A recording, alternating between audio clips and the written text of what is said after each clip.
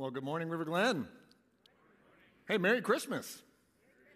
It is so great to be with you this morning. I want to say welcome to all of you here in the room today. I want to say an extra welcome to everyone who's watching online right now or maybe sometime off in the future.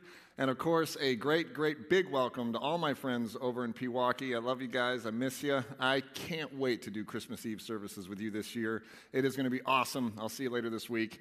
If we haven't had the chance to meet yet, my name is Jason, and as you probably already guessed, I get the unbelievable honor to serve as the campus pastor of our campus over in Pewaukee. And what we're going to be talking about today is L-O-V-E, love. Love is our topic today, only it's probably not what you think. And I say that because around this time of year, usually when you start talking about love around the holidays, for a lot of folks, 3 words come to mind: Hallmark Christmas movies. Yeah, don't be ashamed. Where's all my Hallmark movie fans out there? Let me hear you make some noise. Yes. It's a real thing, I tell you. Now, just for conversation's sake, right, just to kind of see a contrast to who else is in the room, I want to know who else out there like me feels that Die Hard is actually a Christmas movie. Let me hear you make some noise. Yes. Well, speaking of Hallmark Christmas movies, if you've ever been watching a Hallmark Christmas movie, and about halfway through the movie, you start thinking to yourself, gosh, I feel like I've seen this one before. Turns out you're not wrong. They've cracked the code. We found this on the internet this week. Here it is, ladies and gentlemen, the Hallmark Christmas movie plot generator. We now have proof that they basically all follow the same thing. Let's say, for example, let's pick a name. Let's see Carrie. Carrie lives in a big city where she's a very successful interior designer. And she decides to return home to her small town at Christmas time. It's always the way it happens, right? And why is she going home? What happened? Well, of course, it's to save the family business, right? And then along the way, she magically falls in love. It's wonderful. And who does she fall in love with? Let's pick here a single dad and his precocious child. There it is. And they live happily ever after. Right? Fortunately or unfortunately, we are not going to be talking about Hallmark love this morning. Instead, we're going to be talking about godly love. Part of the call to live as Christians is to love like God loves, which brings us to the question, well, how does God love us? That's what we're going to be exploring today. And we've spent the last few weeks looking at 4 Old Testament prophets. And prophet is kind of an old school Bible word. It really just means messenger. A prophet is a messenger. And the messenger we're going to look at today is a guy named Malachi. Now, there are 17 prophetic books in the Old Testament. And we picked these 4 books specifically for 2 reasons. First, the audience that they were written to was the Jewish people of antiquity. And even though we are separated by centuries of time, our culture today actually shares a lot in common with their culture back then. And the second reason we picked these 4 books is that the timing is appropriate because all 4 of these books point directly towards Christmas. And that's why we called the series BC, Before Christmas. I know that's not really what BC stands for, but we just thought it'd be an interesting play on words because these 4 messages all have within it the promise of hope at Christmas time. Now, every Old Testament prophecy ultimately falls into one of 3 categories. Some of them were wisdom, right? Others were warnings, and then the rest of them were encouragement. And thankfully for all of us, Malachi falls into the encouragement category. And you might be thinking, okay, well, why did they need encouragement? What was going on? Well, here's why. By the time the Jewish people had heard this message from Malachi, from God through Malachi, they were so beat down and burned out, they were literally at the brink of giving up. I mean, they'd been through a tremendous amount of pain and disappointment, which is why they needed to hear this message. Have you ever had pain and disappointment before? Well, we've all been through some degree of that. Makes me remember a time I was driving home from church one night. I had both my kids in the truck with me.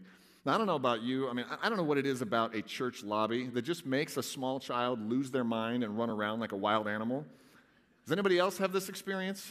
Yeah, the struggle is real. Oh, my word. So this night was no different. I get my kids in the truck. We're driving home, and they're all hot and sweaty and exhausted, and my son asked me for a drink of water.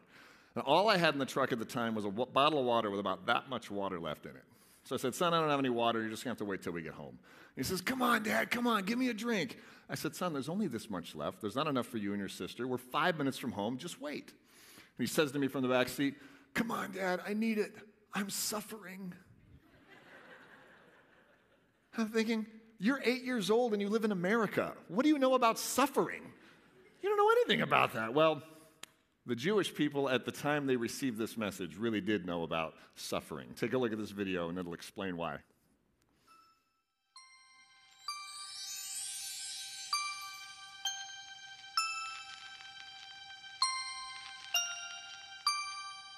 'Twas 1,000 years before Christmas, around 930 BC. Israel split into two kingdoms led mostly by bad kings. So God sent the prophets to speak words that were true, but nobody listened and the kingdoms fell through. When the southern kingdom fell, the Israelites were kicked out. The people couldn't tell what God's plan was all about. They eventually returned to rebuild their temple and reclaim their land, but as the prophet Malachi writes, it wasn't all that grand. The people are disappointed, wondering if there's even a God above. Yet in the middle of all this doubt, God shows Malachi a sign of his love. So here's what happened. Just before 600 BC, the Babylonians came in and they attacked the Jewish people. And they destroyed everything. And they took the Jewish people captive. Then about 70 years later, the Persians came in and attacked the Babylonians. Also a prophecy that came true. We'll talk about that on a different weekend. The Persians came in, attacked the Babylonians, and set the Jewish people free. And they were allowed to return home. The only problem was home wasn't as good as it used to be, right? They never got to return back to normal. They were still going through a tremendous amount of pain and disappointment. The economy was struggling. They were still vulnerable to attack from other nations, so they were living in a constant state of fear. They didn't have any king or any kind of leadership they could trust. They had their freedom back, but they hadn't really found their liberty, if you know what I mean. So the opening verses of Malachi's message really kind of capture their emotional state. It says this, Malachi chapter 1, verse 2, I have loved you, says the Lord, but you ask, how have you loved us? It's as if the Jewish people were looking at heaven saying, where are you, God? Where you been? Feels like you're a million miles away from us. Feels like you don't even love us anymore. They'd been through so much pain and disappointment, they couldn't see or feel the truth that God was there and he loved them so much. Now, I want to kind of zero in. We're going to double click on one specific detail of their story. I just think it's fascinating. Because there was one thing in particular that was especially painful to the Jewish people back then. See, when the Babylonians came in and attacked, they destroyed everything in their land, including the Jewish temple.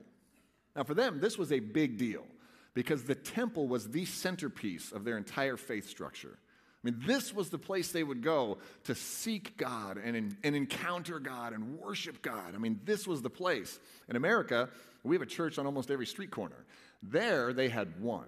And it was gone. So when they get released from captivity, they come home and they start building their temple again and they finish it and they start worshiping again. The only problem is it was empty. I mean, there was people inside, but God had not yet returned to the temple to fill it with his glory. Now, that's kind of a new concept. So let me unpack what I mean by that. If you go all the way back to the history of creation, God had always been a visible presence in the lives of his people. We read in Genesis that God actually walked in the garden with Adam and Eve. And then we read in Exodus that God led his people, the Jewish people, out of slavery in Egypt with a cloud by day and a fire by night. Then we read in 2 Chronicles, after Solomon built the original temple, God came down and he filled the temple with his glory. It was as if the entire place was filled with smoke. Little did you know, this is why we use fog machines today. It's biblical. I'm kidding. But the fact is, the point is that up until that point, God had always been a visible presence in the lives of his people, which increased their faith. And now the temple was rebuilt, but it was empty, and their faith was suffering. It kind of reminds me of a house I saw on the internet recently. I don't know if you knew this or not, but the world's most expensive house is actually for sale right now. It's in Bel Air, California. It's 100,000 square feet. How'd you like to pay the heating bill on that? It's got 42 bathrooms, 5 swimming pools, and a 30-car garage. That's not even the best part. It has a moat. A moat, you know, like the river that goes around a house, like a castle. It has a moat. I don't know. I think that's pretty cool. Now, all of this can be yours for the modest asking price, are you ready for this? Of $350 million. Now, that's not even what's offensive. You know what's worse than the price tag? It's the fact that the most amazing house on earth is empty. There's no family living there. There's no memories being made. There's no birthday parties. There's no backyard game day cookouts. There's no Christmas tree right now. The most amazing house on earth is just full of dust. That's it. That's heartbreaking, right?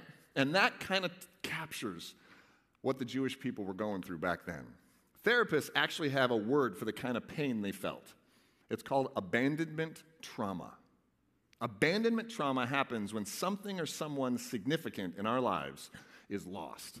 Something that's so critical to our sense of well-being and our sense of security. Now, ultimately, abandonment trauma shows up as another form of anxiety, and if it's not treated right, can lead to all kinds of messy symptoms. Tell me if any of these sound familiar. A struggle to maintain long-term relationships, unable to develop trust in others, codependency, insecurity, lack of intimacy, a need to control others, staying in unhealthy relationships too long, guilty on that one, the need for constant reassurance and affirmation. This list certainly describes how they must have felt back then, but I look at that list and I think, that sounds like a bunch of people I know. And I look even closer at it, I'm like, that sounds like a bunch of stuff I struggle with. And I start thinking, maybe we've all got some kind of emptiness in our life that we're dealing with. Maybe there's something empty in our lives, maybe not an empty temple per se, but something's empty that's causing some degree of pain. Maybe for some of us, there's an empty seat at your table. There used to be someone in your life that was there for a long time, someone you deeply love and care about, and now they're gone. Maybe somebody you love passed away, and the hole they've left behind still hasn't healed. Maybe that empty seat was a relationship that you used to have, and now it's over. You tried as hard as you could to keep it together, and now he's gone or she's gone. Maybe it's not even that dramatic. Maybe someone you care about just moved away. Maybe the kids finally moved out. Maybe your best friend moved somewhere it doesn't snow. I don't know. But there was somebody there, and now they're gone. And there's an emptiness, and it hurts. I know for a lot of us in here, that emptiness is caused by a divorce. And I'm not talking about your divorce. I'm talking about our parents' divorce. The number one cause of abandonment trauma in adults is the experience of our parents getting a divorce. Statistics would say that's more than half of us in the room and half of us watching online. My parents doubled down. They each got divorced twice. That's a lot of pain, right? So emptiness. There's somebody there that used to be there that there's not. Maybe for you it's not necessarily an empty seat at the table. Maybe it's an empty relationship. Maybe you had a parent that was there, but they just weren't emotionally available to you. They never made you feel loved or special, never made you feel safe. Right? Or worse yet, maybe you are the victim of abuse of some kind. You had someone in your life that you trusted and you were vulnerable to them, and they took advantage of that and they abused you. And if that's you, I am so sorry. Whatever the case may be, chances are we've all got something empty in our lives that we're dealing with. And the pain from that is real. And this is why the message from Malachi is so powerful and it's so profound. Because in this message is a promise that can actually heal all of our abandonment trauma and all those wounds. And if we let it, the promise in this message can actually change everything about everything in our lives, if we let it. Right? This is the promise we've been looking at over the last several weeks. This is the promise that's going to bring peace and faith and hope. And as we'll see today, this is a promise that's going to point to a very visible sign of God's love. But not only all that, this is the promise that ultimately became God's sort of mic drop moment of all time. Maybe you didn't know this, but Malachi is actually the very last prophecy that we see in the Old Testament. And then history records 400 years of silence between Malachi's message and the New Testament. 400 years. How on earth could they endure 400 years? We couldn't even endure 2-day delivery from Amazon.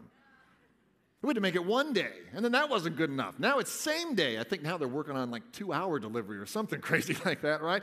400 years? How do you deal with that? I guess the greater the promise, the greater the comfort it will bring. And so what was it? What were these great words that God spoke?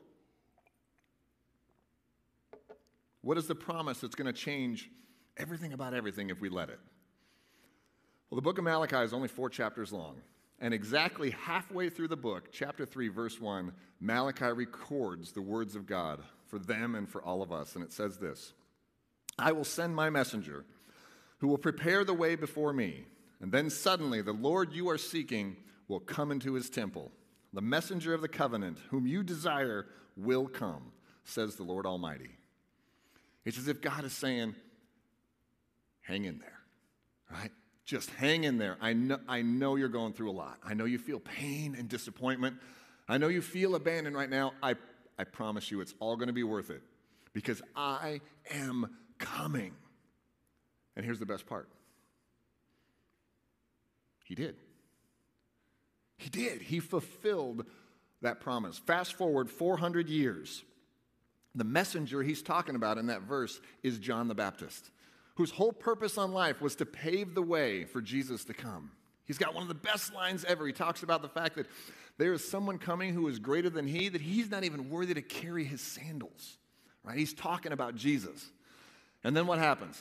The very first Christmas, at a tiny little town called Bethlehem, a baby is born, unlike any baby's ever been born in the history of the earth. The birth of this child is so significant, whether you believe or not, the birth of this child is so significant, it's the reason why we have BC and AD. It changed the course of history. Now, I like the way Matthew, one of the gospel writers, records the moment of Jesus' birth. Matthew says it this way, that the virgin will conceive and give birth to a son, and they will call him Emmanuel. Emmanuel is another name for Jesus. But what's interesting is that in the original language, Emmanuel translates, God is with us. God is with us. After all the centuries of waiting, after all the praying and all the pain and disappointment, after all the struggles of abandonment that they went through, God's promise came true. And now we can sit here today and live our lives based on the truth that in that first Christmas, God's present to us is his presence with us. God's present to us is his presence with us. He didn't come like smoke or fire or a cloud. He actually put on flesh and came to earth as a man. And he lived with us, and he walked with us, and he experienced what we experienced. He didn't just come back into the temple. He went way further than that. He actually went into people's homes. And he ate with them, and he laughed with them, and in some cases, he even cried with them. I think one of the most fascinating parts about this is not just the fact that he was with us, but who he was with.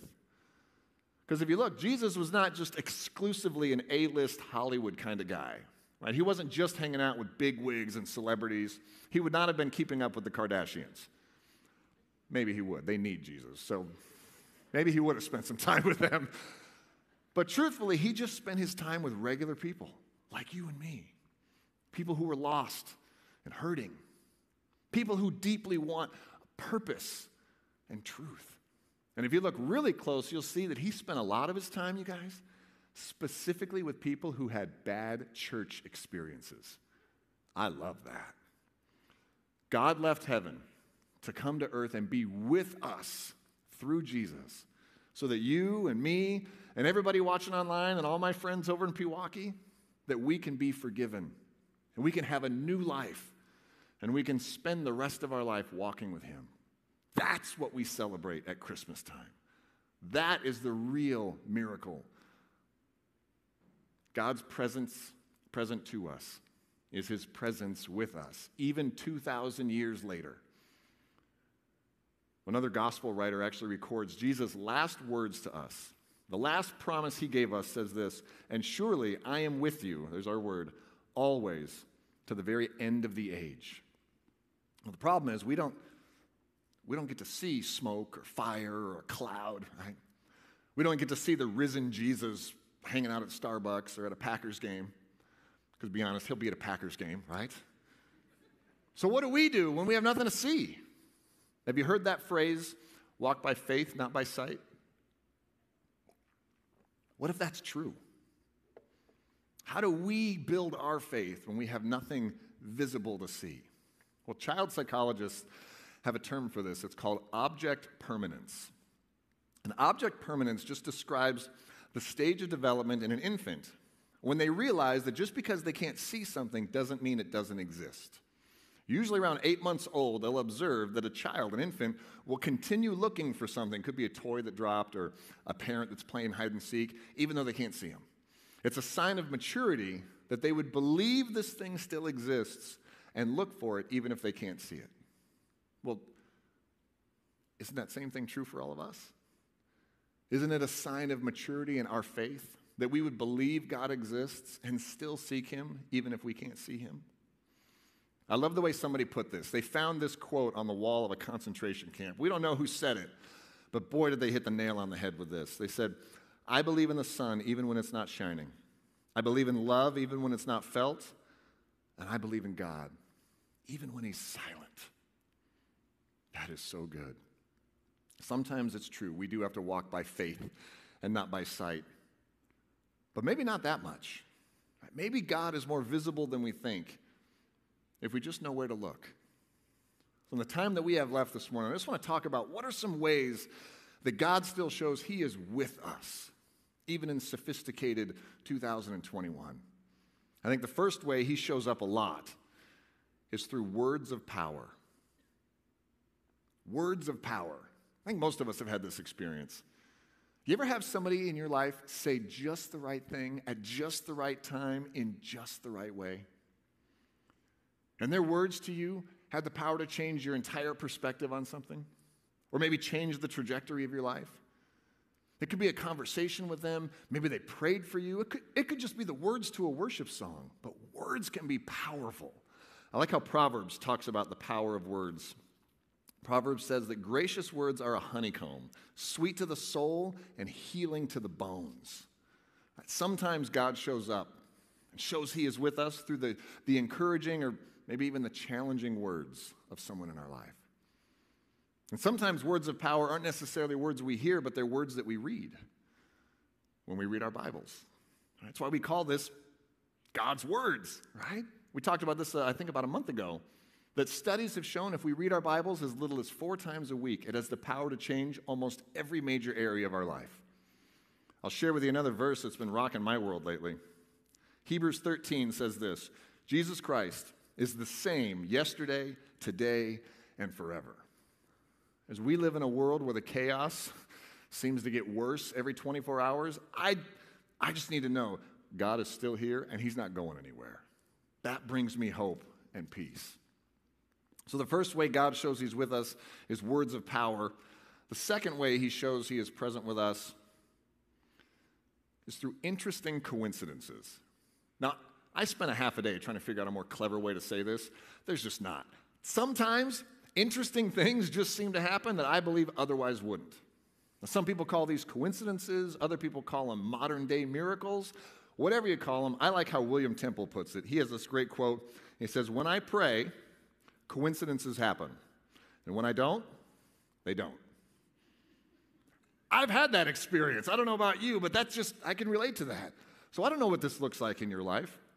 But I know in hearing people's stories in this, a lot of times interesting coincidences sound a lot like the unexpected check that showed up in the mail when you so desperately needed it. Or maybe it's the good health report that you got from the doctor, and no one can explain why you're better, but you're better. Or maybe it's the opportunity that came along that was just the right fit for you. And a lot of times it's the timing of certain things. Or maybe it's the kind of the orchestration of certain things. In some cases, it's the longevity of certain things. I'll tell you what I mean by that. In my house, we have a dishwasher that just won't die. It's ugly as sin. It doesn't match a thing in my kitchen. I've been trying to kill this thing for 7 years. It won't die. Could it be that my dishwasher is blessed by the holy God of heaven? I don't know. I just think it's interesting. Interesting to me how often things just seem to work out. It reminds me God is closer than I think. The next way that God shows that he is with us is through tangible evidence. Tangible evidence. This is the stuff that we can see and feel and hear and touch. This one is the awe and wonder of creation. Now, some people think that science and nature compete with God. I like to think they complement God, and they just help us understand how it is he did things. Now, we can spend all day on this, I know, but I'll give you just one example: the human brain. Our brains are a marvel of creation. Author William Hemphill wrote an article where he talked about just how spectacular our brains are as compared to a computer. Right, most computers have inside a data processor. Right? It would take 82,000 data processors to model just 1 second of brain activity. And not only that, that 1 second would use up 1 petabyte of memory. Now, if you're like me and you don't know what a petabyte is, a petabyte is the equivalent of 1,000 terabytes. If you're still confused, it's the equivalent of 500 billion pages of text for 1 second of brain activity. Probably the only caveat would be if you have a teenager in the house. Maybe it's a little less than that. I don't know. But he punctuates his article by saying this: "This point helps support the idea that the human brain and all the other parts of the body have a designer that is capable of feats that are unfathomable to humans." So we've got words of power, interesting coincidences, tangible evidence. The last way that God shows he is with us, I think, is the most profound. And this is when our hearts change. Like a lot of us in here, I can speak from experience on this one. If you ask my wife, she would tell you I'm different today than I was when we first met. In a good way, I should clarify, in a good way. If you ask my former colleagues from the corporate life, they would probably say the same thing. Why? Because my heart has changed. And I don't say this to brag. This isn't about me. This is about God, because he did all the work. Right, the Apostle Paul said, "We will know that we have the Spirit of the living God inside of us when our lives become known for these things: love, joy, peace, patience, kindness, goodness, faithfulness, gentleness, and self-control." Does that sound like your life? Me either. At least not till God got a hold of me. I'm making progress now. A little bit every day. Not all the way there yet. I love the way my friends in recovery talk about this. We have a mantra in the recovery world where we say we aim for progress, not perfection. And that is the point of this. That little bit of progress, the fact that our hearts are changing, is the evidence not only of the existence of God, but the presence of God in our lives. Now, I don't know what this looks like for you, but I can tell you in 10 years of doing ministry, here's the stories we hear the most often. Things like this: the father who doesn't lose his temper as much anymore, or the mother who's not as critical of her family as much anymore, or the couple that finally gets on the same page and they experience peace in their finances, or the addict that finally finds freedom, or the woman who believes that she is worthy and valuable because God says she is, not because of what Facebook says, or the student who doesn't lose sleep over test scores anymore, or the person who's struggling with thoughts of suicide, who finds hope and a reason for living. Right? God shows his power and presence when we become changed people. And centuries ago, God gave Malachi a message, and in that message was going to be a promise of a visible sign of love. And the only difference is God spells love a little differently than we do. This is how God spells love. God's present to us is his presence with us. And in a couple minutes we have left, I just want to share with you one last story. There's another prophet from the Old Testament who you may have heard of. His name was Elijah. If you grew up in the church world, you've heard that name before. Elijah is one of the legends, but he had a rough life. Elijah knew what it meant to be in pain and have disappointment, and he felt abandoned. There's one moment in his life, he was so low, he actually prayed for God to take his life. That's pretty bad. But then he experiences a moment of hope. There's a moment where he is hiding alone in a cave, and he just senses God is coming. God is going to be near. And he gets up and he leaves the cave and he goes and he stands on the edge of this cliff and he's overlooking this entire valley. And in a moment, a wind came through like a hurricane and just tore this valley apart. Trees flying everywhere, rocks falling down and splitting them, and it's just chaos. And he's standing there watching all this, and it finally calms down and he realizes that wasn't God. God wasn't in the wind. And a minute later, he feels the ground start shaking. And it gets worse and worse, and a violent earthquake just shakes the foundation of that mountain, probably knocked him off his feet. And he stands up and he kind of dusts himself off and he realizes, yeah, that wasn't God either. God was not in the earthquake. And a minute later, a fire comes through and just torches the whole valley. Right? Smoke and flames everywhere. And it finally calms down, and he's just standing there astonished, right? Kind of taking in everything that he had just seen. And as the dust sort of settles, in the silence of that moment, he actually hears a voice whisper to him. He's one of the few people on earth who's actually heard the audible voice of God. Imagine how powerful that would be, right? He did what probably most of us would do. He fell to his knees and he just started worshiping. What a crazy experience that would be to hear the voice of God. But here's the point. Why did God whisper? This blew my mind the first time I heard this. Why did God whisper? Surely he could have made his point with the wind and the fire and the earthquake and all that crazy stuff, right? Why would he whisper? He whispered because he's close. God can whisper to us because he is close to us. Even when it feels like he's not, he's closer than we think. The message of Christmas, we celebrate because Emmanuel means God is with us, right next to us. God's gift, his present to us, is his presence, his everlasting and close presence with us. And so what do we do with this present we've been given? What do we do with something this incredible? I think we do what we would do with any great gift we receive. The first thing is to just do that, to receive it.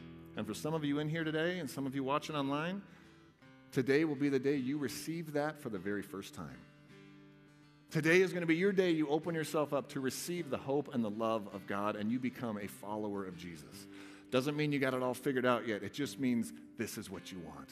And if that's you, we are for you and we love you and we want to support you in this step. Please let us know you've done that. You can do that on the card on the seat back in front of you, or you can let us know in the chat if you're watching online. Second thing we do with a gift like this is we just be grateful for it. We acknowledge the sacrifice that God made to be with us, and we show our gratitude. This is why we take communion every week. That is the moment of communion, to just remember and show our gratitude. Last thing, and this is for all of us, what do we do with a great gift like this? We share it. The hope and the love that we've received, we share with somebody else who we know needs to receive the very same thing. And for us this week, it's super easy. It could just be as simple as inviting someone to come with you to Christmas Eve. Right? For somebody you know and love, Christmas Eve could be the very first step for them on their faith journey. And this is your chance to show them how much you love them by being with them when they have that experience. I hope for that for you. I hope this Christmas is the most powerful and profound Christmas ever, as we live in the knowledge of God's great presence with us. Let's pray together. Heavenly Father, it's hard to just say the word thank you for something so significant as the gift of your presence with us.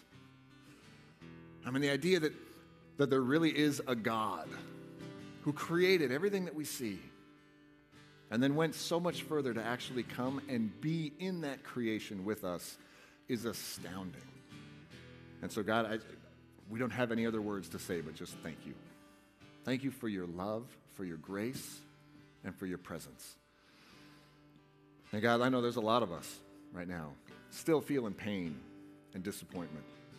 And there's a lot of us that feel abandoned and are dealing with those kind of wounds. And so, God, I pray, I think as a lot of us pray, that you would show up, that you really would show your presence with us in new and powerful and profound ways. God, that you would make your presence known in our lives, and it would be unmistakable, that all the glory would go to you, and the comfort and joy that it brings knowing that you are real and you are close. So God, I pray for that. I pray for lots of modern day miracles that point to how gracious and full of love you are. And God, we pray this is in Jesus' name. Amen.